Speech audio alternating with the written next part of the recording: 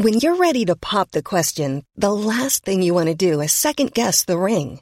At BlueNile.com, you can design a one-of-a-kind ring with the ease and convenience of shopping online. Choose your diamond and setting. When you find the one, you'll get it delivered right to your door. Go to BlueNile.com and use promo code LISTEN to get $50 off your purchase of $500 or more. That's code LISTEN at BlueNile.com for $50 off your purchase.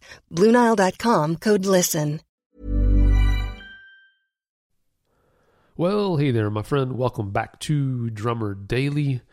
My name is Daniel Hadaway, aka the Drum Coach, and I am pumped that you are here to chat for a few minutes about all things drumming, specifically in the professional context, hopefully.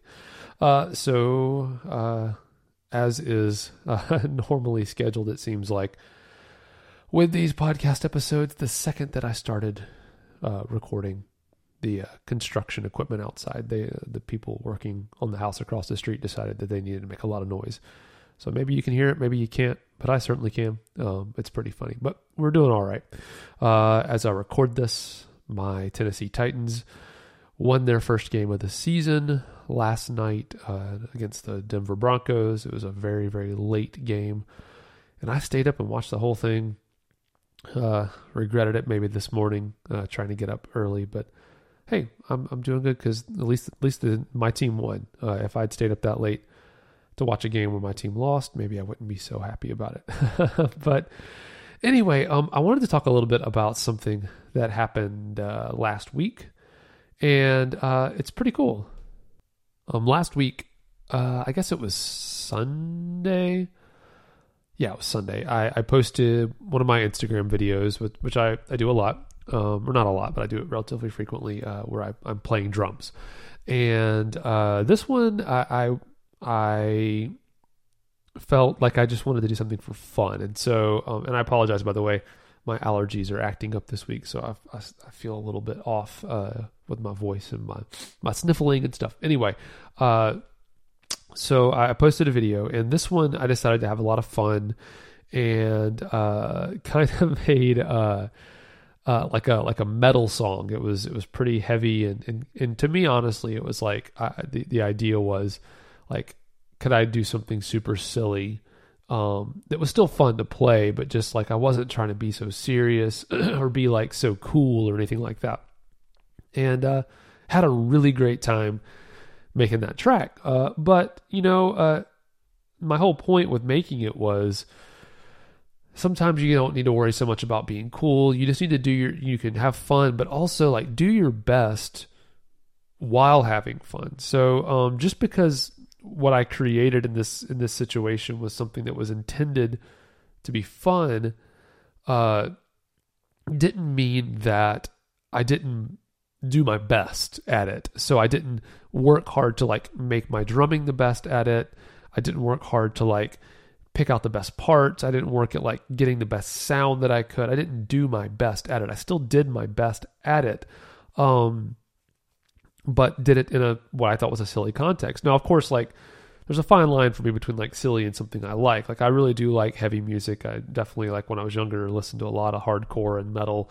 And so there's a part of me that still really likes it. So I'm definitely not like I'm not too cool for school and saying that this is not cool. I actually like it still. But I also like, there's this like funny thing, like I think with heavy music sometimes, like if you laugh at something, sometimes like it can be like so heavy, it's funny, but like it's also good. It's hard to describe. Some of the best stuff you can do is stuff that makes you laugh, not because it's not good, but just because there's a natural reaction to laugh at things. So that's what I did. That's what I pursued. But with that in mind, I've always preached on this show and other places that you got to do your best, and you have to trust that when you put yourself out there in one context or with one style, you can't be afraid to go all in on that style and do your best at that style, because you have to respect other musicians enough to understand that that's not all you can do.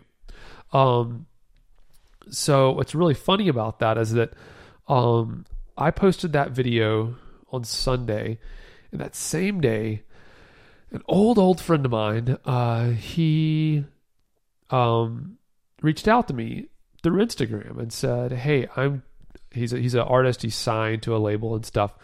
He's like, I'm doing a live video shoot this Tuesday, so 2 days away.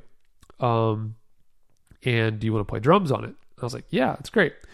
So what's really funny is we worked it out. I prepared. So the next few episodes, I'm going to share a lot about what I learned in this process, or some new things I kind of picked up along the way, lessons that I think we all could take away from that situation.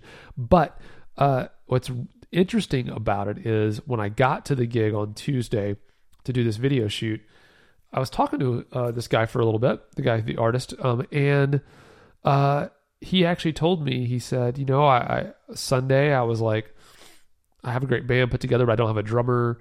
I don't know who I'm going to pick yet. I don't know who I'm going to ask or whatever. And he said that he was just on Instagram and he happened to see my really silly, heavy, music, metal, for fun drum video. And it reminded him of me as a drummer. I played with him one time. He toured with me in one of my past bands, probably 6 or 7 years ago, maybe. And as part of the show, the tour we did, we played one song. I played one song with him every night, the same song. So I have literally played a total of one song with him ever before in my life.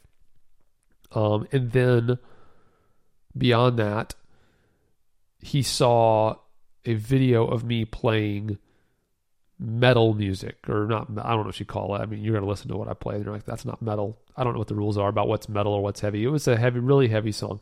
And this guy is a church, like worship leader, like Christian music artist type thing. So he saw my silly metal video, but he didn't look at that and go, "Oh, Daniel's a metal drummer now. I can't hire him to play my church worship music video gig." No, because he's a musician. He understands art and understands the traits and the characteristics that can be exemplified in one style of music that obviously are transferable to other styles of music. And so the first thing and the only thing I really wanted to share with you today is to reinforce what I've taught or said a lot about choosing your genre, your styles that you play. Because I've always said that when you post, like if you're going to post videos on Instagram or YouTube or wherever of yourself playing, which I do encourage that, if nothing else than to get the result that I got, which is just to remind the people, the other musicians in your community, that you exist and that you're good enough to do their gig. But when you're doing it, don't be scared to do your best at a specific genre, because I think a lot of times when we get timid about going too deep into one style of music, the thing that gets sacrificed because we're unsure about going all the way with that style, the thing that gets sacrificed is not, we think it's going to extreme with a style and pigeonholing ourselves. But what really is happening is the overall outside perceived, our perceived ability, the ability that other people perceive that we have, that's what gets diminished. It's not the stylistic, polarizing, whatever that it might be about the style of music. You're not reducing how polarizing the music is, or your video or your perception is. You're only reducing how good other people think you are. So don't think that just by holding back a little bit stylistically that you're showing some kind of versatility.